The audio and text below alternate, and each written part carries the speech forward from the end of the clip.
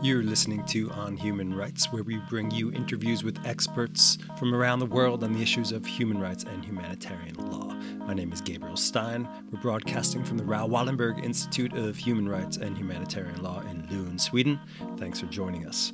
Today, we're joined by Richard Falk. He's an international law and international relations scholar who taught at Princeton University for 40 years. For a 6-year period beginning in 2008, he served as a United Nations Special Rapporteur on the situation of human rights in the Palestinian territories occupied since 1967. In this wide-ranging interview, we took the opportunity to get his thoughts on the state of world affairs today, to talk about his controversial UN report on Israel, and also on his recent book, Revisiting the Vietnam War and International Law, Views and Interpretations of Richard Falk. Enjoy. Thank you so much for joining us. I'm happy to be here. It's nice to be back in Sweden after, 20 years or so? Things have changed a lot in those last 20 years. You've had a long career and been around the block a few times, I think it's fair to say. Are you surprised with where we are right now, the state of affairs? Yes, surprised and disappointed, actually. I had the feeling maybe after the Vietnam War that the West had learned some important lessons. And one of them was to accept the realities of the anti-colonial flow of history and to give up this whole militarized pursuit of hegemony over the rest of the world. And that's one area of disappointment, that this kind of militarization of especially American foreign policy has, if anything, grown more intense. And then, of course, I've hoped after the Cold War that the opportunity would be taken to get rid of nuclear weapons in particular. The claim had always been that these weapons were needed as a deterrent against Soviet expansionism. After the Soviet collapse, there was no rationale except the idea of geopolitical primacy to maintain that kind of control over the global order. And I had hoped also at that point that moves would be made to strengthen the UN, to make it a more autonomous source of governance that could address global challenges of the sort that we now associate particularly with climate change, but also possibly with nuclear weapons and world poverty and disease, a number of things that are globally constituted and can't be addressed adequately by just the pursuit of national interests and international cooperation based on mutual interests, which is sort of the liberal internationalist hope, is that you can solve common problems by cooperation. But cooperation among states that are very unequally related to the problems turns out to be very difficult to achieve without very strong global leadership. For a while, that was provided by the U.S. after World War II, but has increasingly, the U.S. has increasingly abandoned that contribution to world order. And now with the Trump presidency, it's actually repudiated that global responsibility and has advocated a kind of regressive America First sort of political ideology. So, and then the final I guess, source of disappointment is this rise of right-wing populism around the world, again epitomized by the Trump election and by the Brexit vote in the United Kingdom, but also by the right-wing autocracies that have emerged in countries like India, Brazil, Philippines, Japan, a whole bunch of important countries that are now governed by right-wing democratic constituencies that cast doubt on the wisdom of relying for public order on the will of the people. It's a complicated reassessment of what is it we should hope for in political life. So I think, to give a long answer to your question, there are reasons to be not only disappointed but to be worried, because some of these problems, especially the risks of nuclear war and the urgency of responding to climate change, cannot be addressed by a framing of the issues that arises in the present world configuration. So, as I say, I'm both disappointed, worried, and I don't see much light at the end of these tunnels. So now we've started off on an extremely depressing tone. So Your question? I know, it's my fault. So let's try to be a bit positive if we can. See if we can squeeze some positivity out of this. What would the medicine be then, if we look at the present world configuration and recognize that there are major challenges? What do you think we need to do? Well, I think the medicine or the kind of positive response would be, first of all, understanding where we're at and why that's so dangerous and regressive.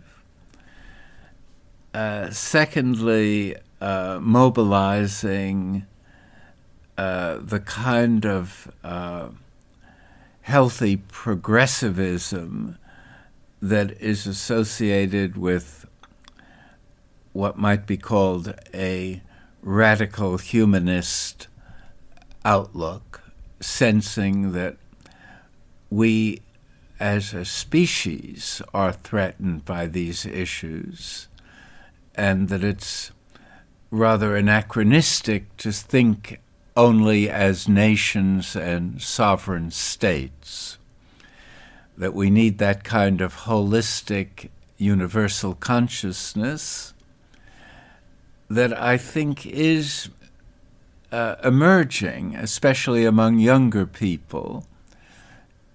You may have noticed the reaction of these high school students to the gun violence in Florida recently.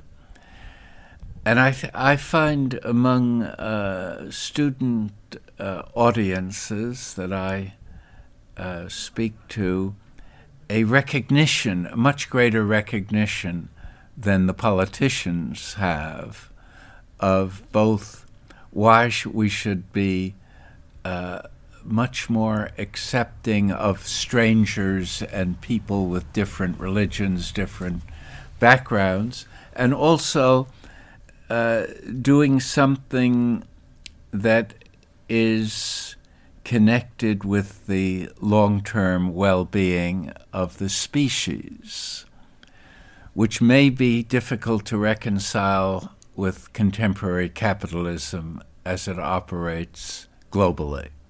So part of the structural explanation of why things have gone badly since the end of the Cold War, let's say, is the inequalities and environmental insensitivity of neoliberal globalization, and its emphasis on the efficiency of capital rather than the well-being of people. I was in Vietnam recently and was very impressed by their development strategy, which is needs-based rather than growth-obsessed. And in a generation, they eliminated extreme poverty from the population, something that wealthy countries like my own have failed to do over many generations. There's still in the U.S. 49 million people dependent on food stamps in an affluent country like the U.S. No health care for the poor, and very expensive, unaffordable higher education that even the middle classes are increasingly challenged by. So I think an awareness of these issues was represented again in the U.S. by the Sanders campaign, which had a lot of vitality, and according to public opinion polls, he was, even before the election between Clinton and Trump, the most popular candidate in the country. So maybe we can recover this faith in the wisdom of the people, which doesn't seem to be borne out by the way in which leaders are being elected, and that has to do, of course, with another set of issues, that money plays too big a role in who gets elected in this media-dependent digital age. All of those issues that you bring up, do you think that the UN can cope? And what's the future of the UN? You mean the role of the UN in... I think the UN as now constituted is very important in sort of clarifying symbols of legitimacy, but very impotent in altering behavior, particularly of the leading states, the P5, and particularly the U.S., Russia, China, are geopolitical actors not responsive to the will of the international community. And the UN, to be effective, has to become detached from geopolitics to a much greater extent. This would be easy to achieve if the political will existed. You could have a much less politicized selection of the Secretary General. Now it's a kind of race to the bottom because the choice has to be approved by the P5, and the P5 is overwhelmingly concerned not to have a UN leader who can challenge their basic national orientation. The other thing is to make the funding of the UN dependent on international tax rather than on the contributions of the leading states. So those kind of adjustments could be easily made if the political will was there, but the political will is absent. In fact, it's opposed to these kind of ideas because these geopolitical actors in particular are sovereignty-oriented and don't want to give up their discretion to an international institution. At the same time, the global challenges are of a character that they can't be met by states acting either alone or in concert. They can, and as I say, especially in the present atmosphere where there's no global leadership coming from leading states. So one is really in a very state-centric world at a time when the challenges are increasingly global or at least regional. So we're stuck with the UN as it looks right now, but there's no better alternative at this point. Is that a good summary? I think that's the most realistic way of appraising the situation.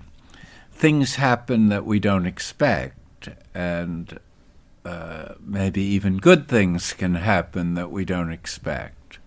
The Cold War ended, apartheid was nonviolently dismantled, even the Arab Spring. All those things were unpredicted and unpredictable, although after the fact, experts like myself come along and tell you why it had to happen. So from the looking into the future, we can't see a real way of achieving a breakthrough.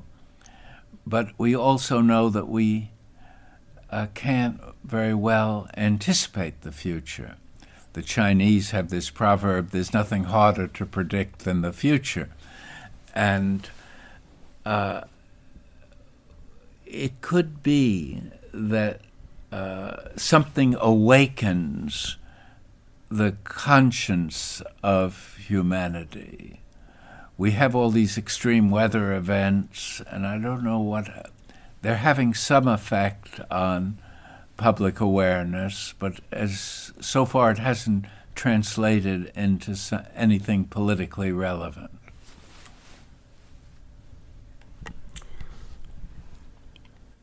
Okay, so let's go into the recent past and talk about a report that you were a co-author of in 2017 at the UN, and it found that, in quotes, beyond a reasonable doubt that Israel is guilty of policies and practices that constitute the crimes of apartheid.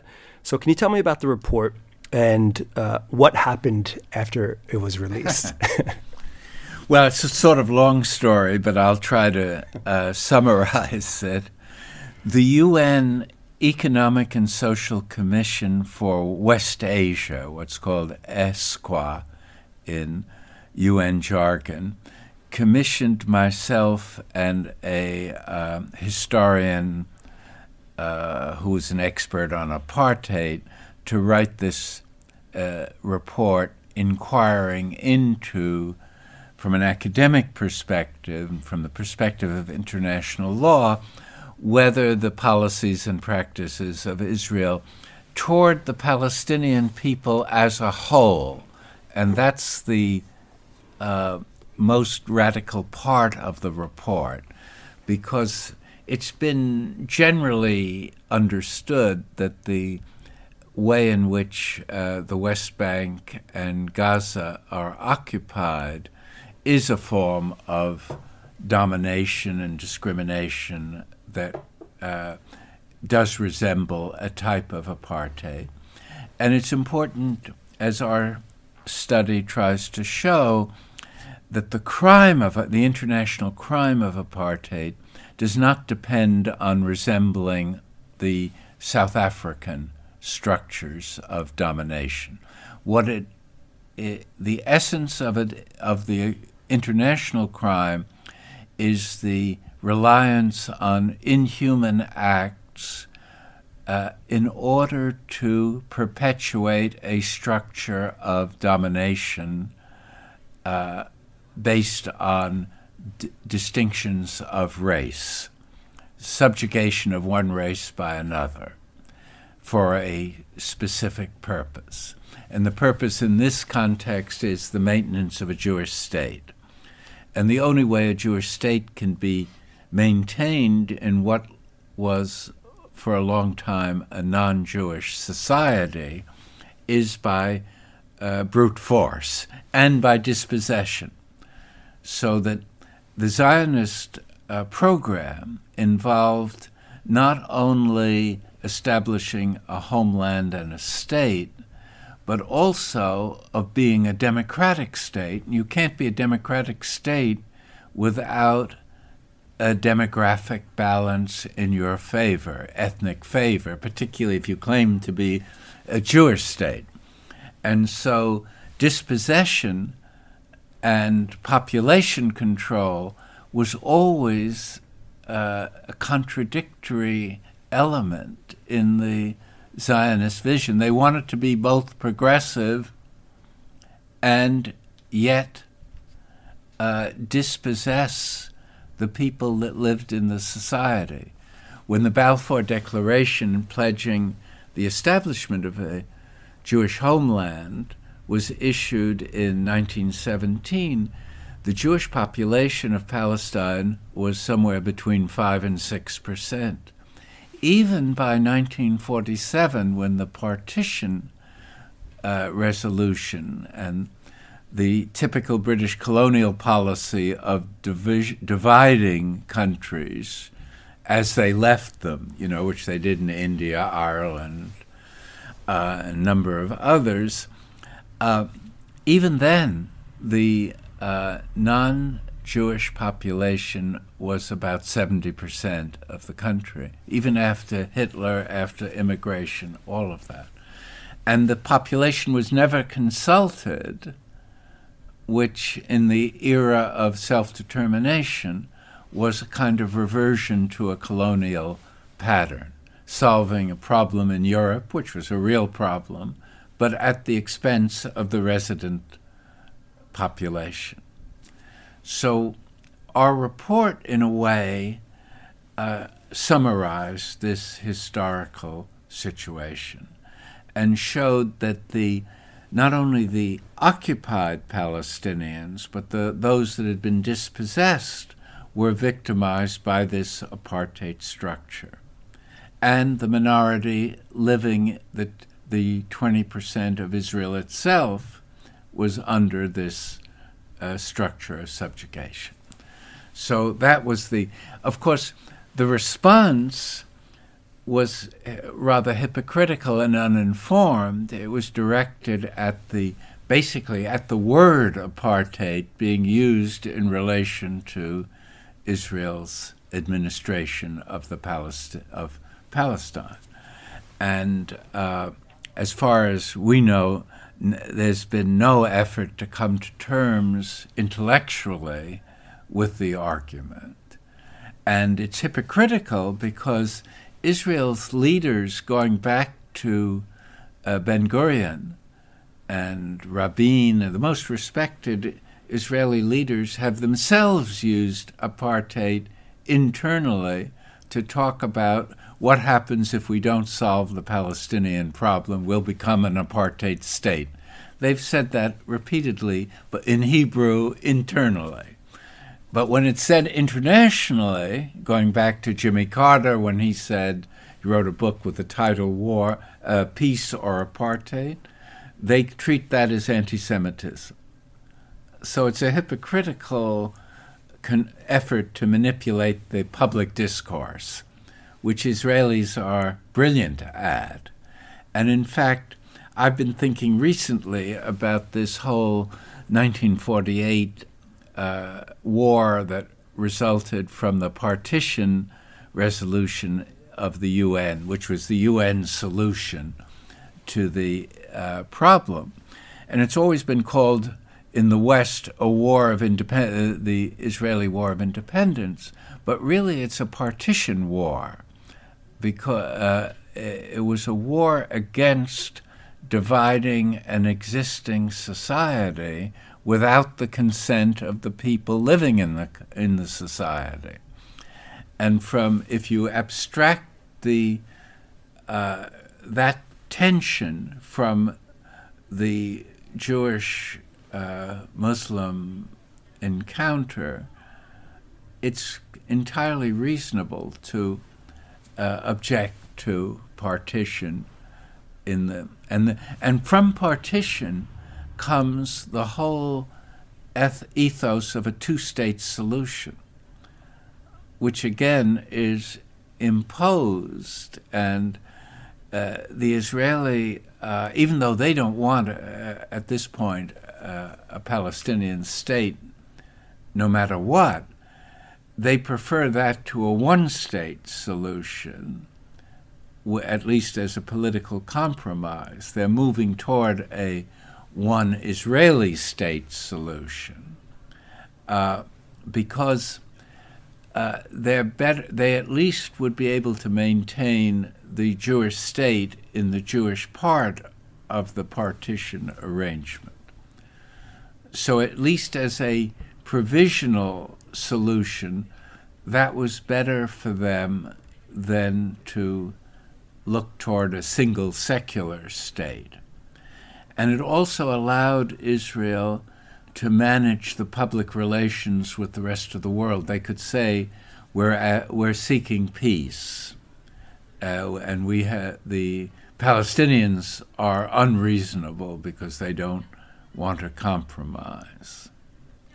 And so this analysis of the discourse is very relevant to understanding how the issues have been framed over the years and really, in my view, misinterpreted from a normative or ethical or international law point of view.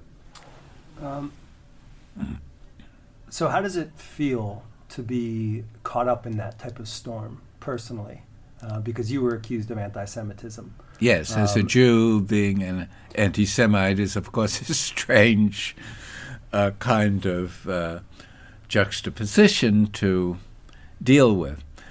I had long avoided this issue because I sensed that there would be this kind of reaction. I think it's very irresponsible on the Zionist side to play this anti-Semitic card in relation to critics of Israel, because it confuses the nature of genuine anti-Semitism, which is hatred of Jews. See, criticism of Israel is the new anti-Semitism. The real anti-Semitism is hatred of Jews. Which is a problem. Which, of course, is a huge problem, and not completely irrelevant. Not irrelevant to the way in which Israel has behaved toward non-Jews in the political community under its control. But so it's a double disservice to associate people that are trying to find a solution to the issue, but are critical of the way in which Israel has behaved over the years. And I genuinely believe that the only path to a sustainable peace for both peoples is to dismantle this apartheid structure. And in that sense, the South African precedent is helpful, because the only way to find a sustainable peace between the African majority and the white dominant minority was by dismantling apartheid. And in a way, that was a much more risky enterprise for the white elite, because they were the relatively small minority, whereas Jews, at this stage anyway, would be equal or even a majority, unless you bring back a lot of the people that have been living in refugee camps and in exile. So at the same time of this report, the UN backed away from it. It seems like at least the top leadership kind of backed away from the report. Is that fair to say? Well, it's again, all these issues are more complicated than they seem. Okay. The Secretary General of the UN, recently elected, ordered ESQA, this commission of the UN that was responsible for the report, to take it off its website. It didn't ask it to repudiate the report. Okay. And in fact, the 18 foreign ministers of the member countries of the Commission unanimously endorsed the report and recommended its reliance in other parts of the UN system. And in addition, the director of ESCWA, who had commissioned the report, resigned on principle, sending an open letter to the Secretary General explaining, and she's now in the process of establishing an NGO to study worldwide apartheid practices. So the backlash was ambiguous in its effects. Also, because there was such a firestorm created by the issuance of the report and the objections to it, it's probably been read 10 times as much as it would have been had it been quietly received. And according to what we were told by ESCWA itself, before it was taken off the website, it had been requested more than all the reports in the whole history of ESCWA. And they issue many reports every year, including some that have gotten quite a bit of attention in the past. So I don't know how to view the whole experience, but it led to a kind of personal backlash because Ambassador Haley attacked me personally, and there were a couple of lectures I was supposed to give in London back in March of a year ago that were canceled because of the pressure exerted by Zionist groups. And they also said that you were potentially undermining the credibility and the work of the UN. I mean, that was part of the discussion as well, that the report had done that. Yes, there was that argument. Technically, the report was accompanied by a disclaimer. This was not a report of the UN. It was a report commissioned by the UN of an academic character, and really it should not have been assessed except if it was incompetent or somehow distorted from not using evidence or academic methodology. It never has been accused of that. And it was a very careful, I think, academic study, and my collaborator is really a very widely respected scholar. She had worked a lot on South Africa and lived in South Africa for a long time.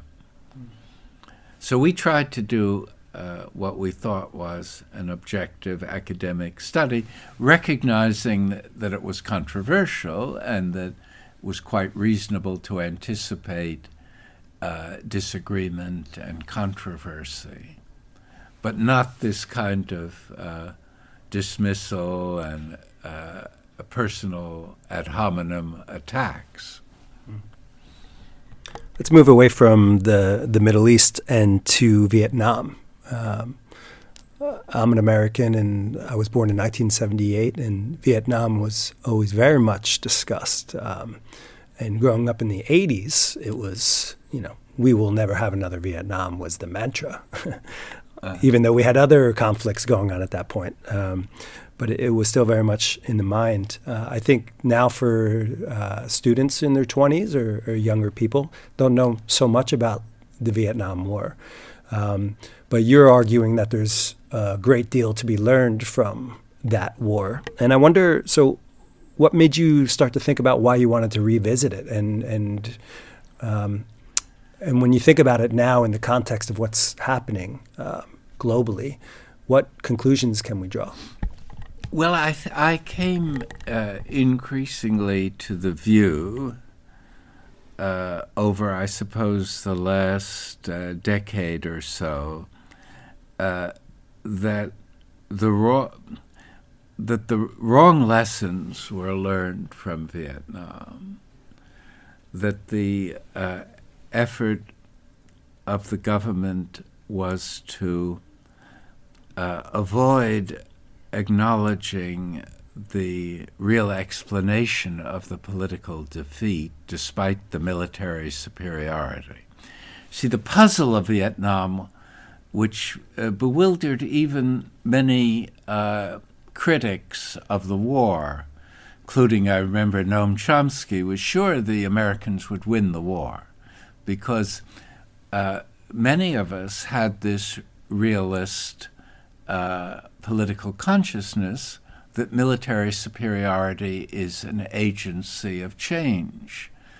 And what the puzzle was, how did the Vietnamese win despite being dominated militarily? And that's the main unlearned lesson, that the experience of the anti-colonial wars showed that soft power triumphs over hard power in these nationalist struggles. And if you look at all of the anti-colonial wars, they were won by the side with the weak, inferior military technology. But America couldn't face that conclusion because it would mean you think outside the military box.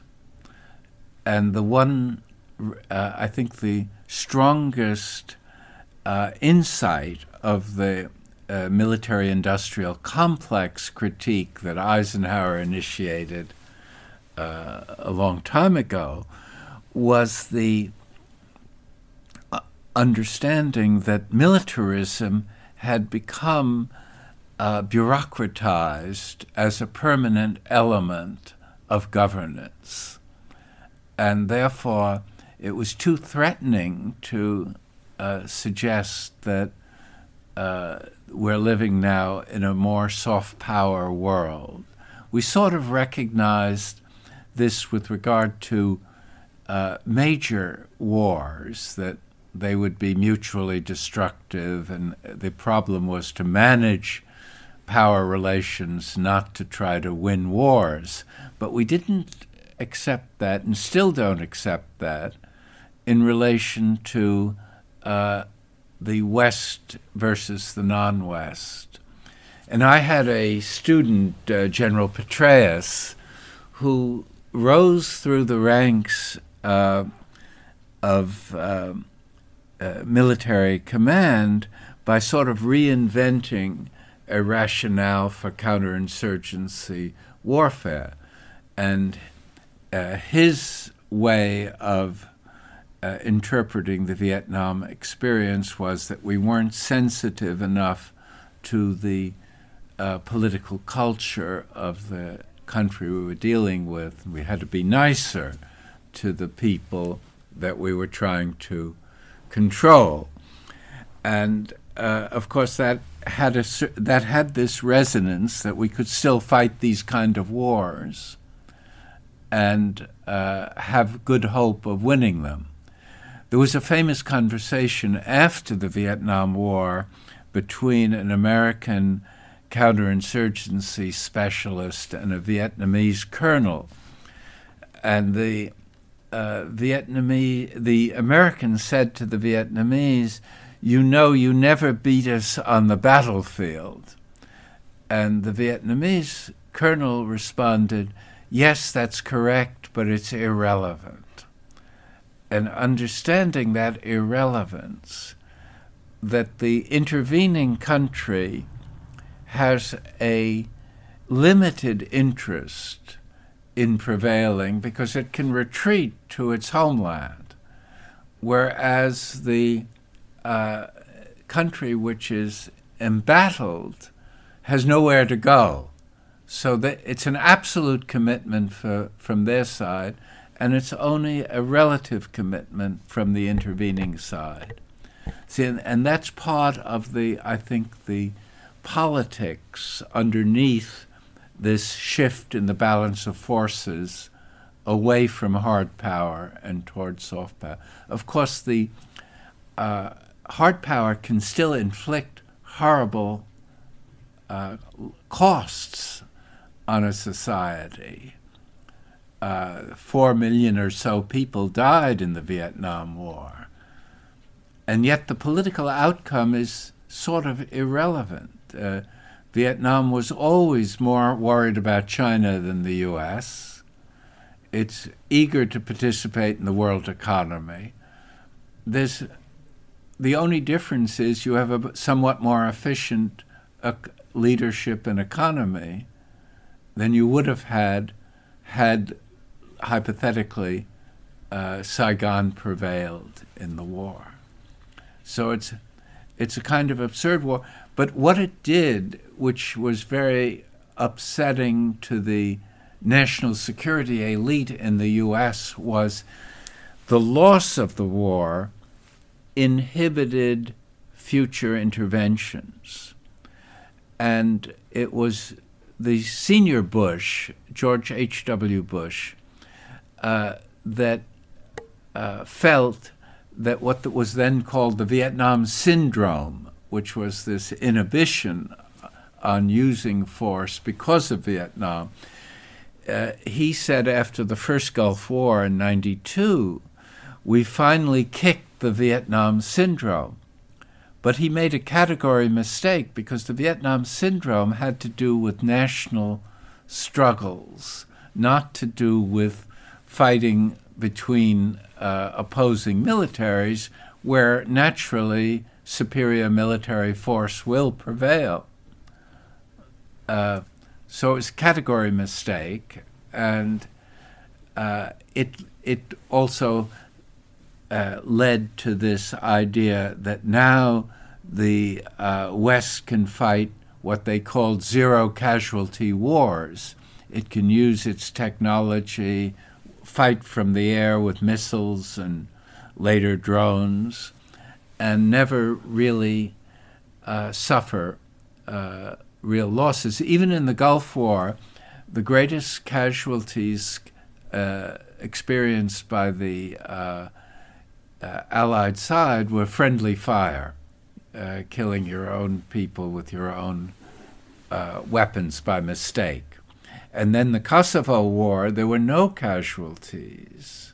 It was completely conducted from the air. But again, it was not this kind of struggle. And when they tried to apply that thinking to Afghanistan and Iraq and Libya, that was a repetition of Vietnam. At least they didn't send large numbers of ground troops. So it was, and the outcome therefore was chaos rather than defeat. So it was a shift, and that was the wrong lessons that were tried to be put into practice was professionalize the military. Don't rely on a draft, because when you professionalize the military, you don't get the middle-class backlash against a failed war effort. And the other thing is try to manage the media. One of the expressions of the Vietnam hawks was the Vietnam War was lost not on the battlefields in Vietnam, but in the living rooms of Americans. So those were the two things they tried to do. And they tried to apply that in the Gulf War, but as I say, in 92, but that was a category mistake. You don't have you can win those wars if the other side, the Iraqis in this case, are foolish enough to fight them, which, Saddam Hussein, that war itself is ambiguous because Saddam Hussein purportedly wanted to withdraw, but the Americans didn't want them to. They wanted the war.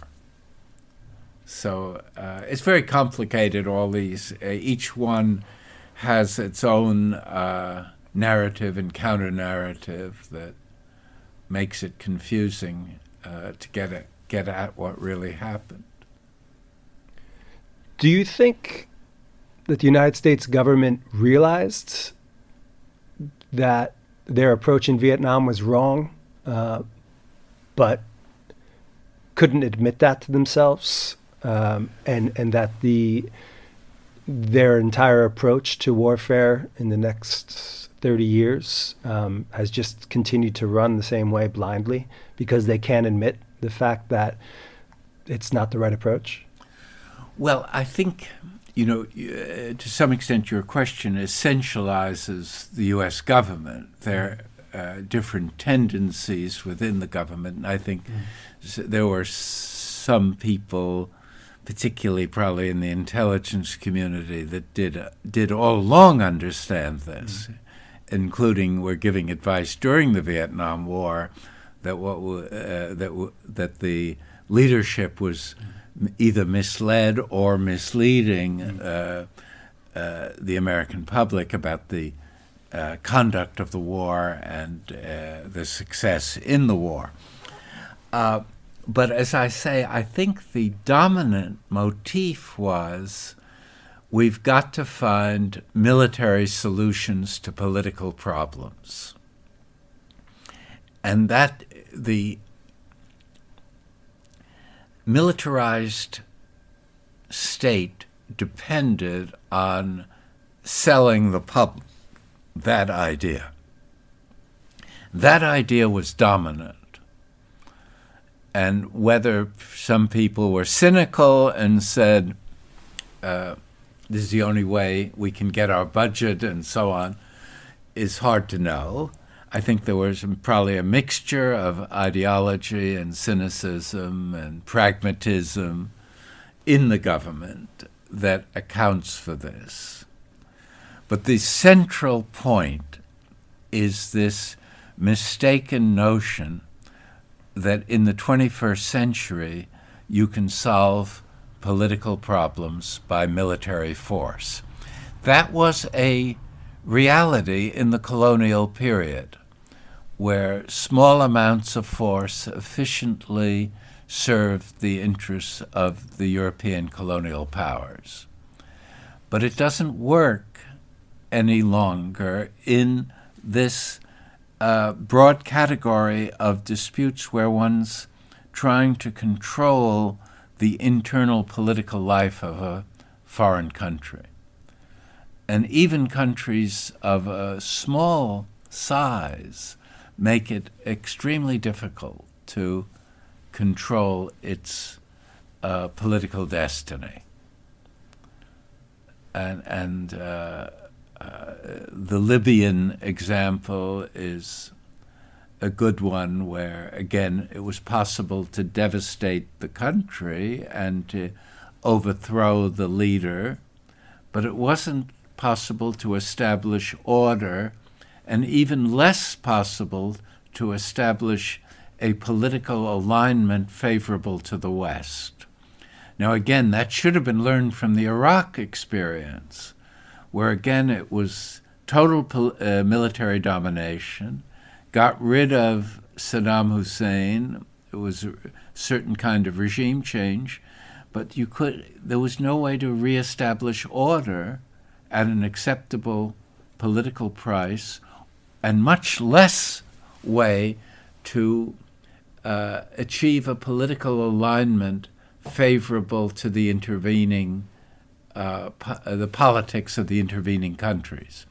And if you look at what was being written by the pro-war people before the war, they said, we'll be welcomed like we were in Germany and Japan as liberators. And they went through this ritual of constitution writing and elections, and were somewhat shocked to find that the Western-backed candidate got 10% of the vote, or so. It was completely and this is the same thing that happened in Afghanistan and Iraq, the same exact model, where they said they will be so happy when we come and liberate them. Yes. and their backed candidates all fail? Because the idea of national identity and national autonomy prevails over some kind of Western conception of human rights and democracy. And the West, and particularly the U.S., delegitimized itself by these interventions. And if you look at the public opinion polls in much of the world, the U.S. is looked at as a much bigger threat than terrorism or Russia or China, and we can't absorb that message. And if you listen to, and that's not only Trump, it's also the mainstream American political dialogue is basically we're the good guys trying to civilize the rest of the world. And we look at civil and political rights and the right to free expression, and we overlook our own bad record with respect to social and economic rights, which many of these countries that we criticize are doing much better at than we are or the West is. I could talk to you forever about that, but I don't want to go down that. Maybe next time. Two more questions, if we could do it pretty quickly. So you write that systematic violations of international law lead to geopolitical disappointment, human suffering, societal devastation, and a nihilistic atmosphere of international lawlessness. Can you tell us then, try to being a bit more positive here, what's the alternative like when you think about it? I mean, what's the utopia? Well, I think the first step toward a better, both better foreign policy and a more humane world order is respect for international law and UN authority. And I try to argue that the insistence on deciding when to use force or when to engage in warfare as a matter of national discretion works against national interests. That it's a misunderstanding, again, of what are the national interests of a country like the U.S. in the 21st century, and even in the last part of the 20th century, that we would have been much better off as global leaders, and the world would be much better off had we respected international law rather than felt the ideological compulsions of the Cold War induced us to violate it. Can I give you a hypothetical to test that? What would the response to 9/11 be? 9/11? Yeah, under that paradigm. Yeah, I think 9/11 does challenge some of the kinds of things that I was saying about in the Vietnam and post-Vietnam context, because those earlier interpretations dealt with state-to-state connections. When you're dealing now with non-state to state on a basis that blurs the distinction between crime and war. See, that's, I think, what 9/11 did. And the West and George W. Bush and the American society too mindlessly opted for the war paradigm in responding to 9/11. It's, of course, impossible to rerun the tape of history, but had we treated terrorism as it had been treated always in the past, as a form of international crime and achieve cooperation, which I think we would have achieved at a very intense level, we might have been much better off. See, again, war isn't really the response to, and that's why this inability to think outside the military box, the foreclosure of the moral and political imagination, is such a significant geopolitical handicap, because it doesn't allow the discovery of the functionally best response to security threats. There's no question 9/11 was a security threat. Of course, if you look more deeply at 9/11, it was a blowback from using Osama bin Laden and al-Qaeda in Afghanistan as a kind of anti-communist. We weaponized extreme Islam in the ideological setting of the Cold War. And so that, again, is important to understand how this evolved. And that discussion even takes place when they were discussing whether to weaponize different groups in Syria. It's the same. It's the same discussion. And at that time, the argument was no, because look what happened in Afghanistan. So something had been learned between Afghanistan and Syria. Syria, in some ways, was a replay of Afghanistan, and they felt. I mean, there was this thinking that the most effective opposition to the Damascus regime came from al-Nusra and ISIS, and so therefore they, at least Turkey and the U.S., sort of closed their eyes to and swallowed that support. And it was Russia that was actually fighting against, Russia and Iran, ironically, that were fighting against the real Islamic extremists. Just a last question. So going forward, what are the prospects and pitfalls of international law and human rights today, do you think? Law is, by its nature, somewhat ambiguous and subject to contradictory interpretations. That's what keeps lawyers in business, that you can think in different ways about who has law on their side.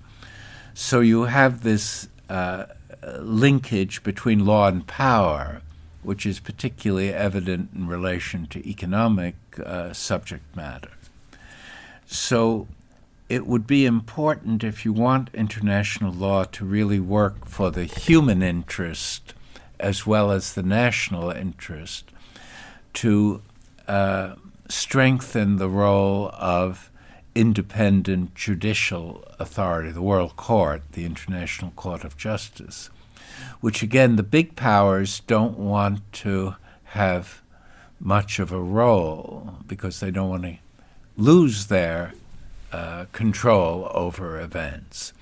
So international law, like the UN itself, needs to be separated from geopolitics to the extent possible, feasible. But at the very least, it has to be understood that there are these connections between law and power that have often distorted the role of law in human affairs. And law, from international law for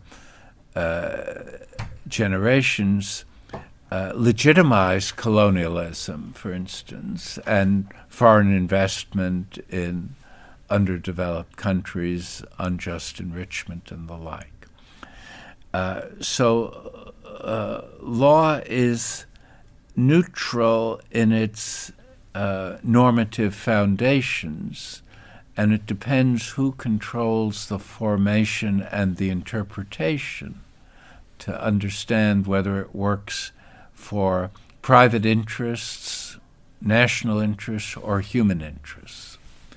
And my effort has been to sort of try to align international law to a greater extent with human interests and to reinterpret national interests so they wouldn't collide with the human interest. That's a great place to stop. I really want to thank you for visiting the Institute and taking the time to talk to us. I really enjoyed that. Well, thank you for your questions. It was a good challenge. Richard Falk is an international law and international relations scholar who taught at Princeton University for 40 years. On Human Rights is brought to you by the Raoul Wallenberg Institute of Human Rights and Humanitarian Law in Lund, Sweden. I'm Gabriel Stein. Thanks so much for listening. We'll be back soon with more interviews with experts from around the world on the latest issues affecting human rights and international humanitarian law.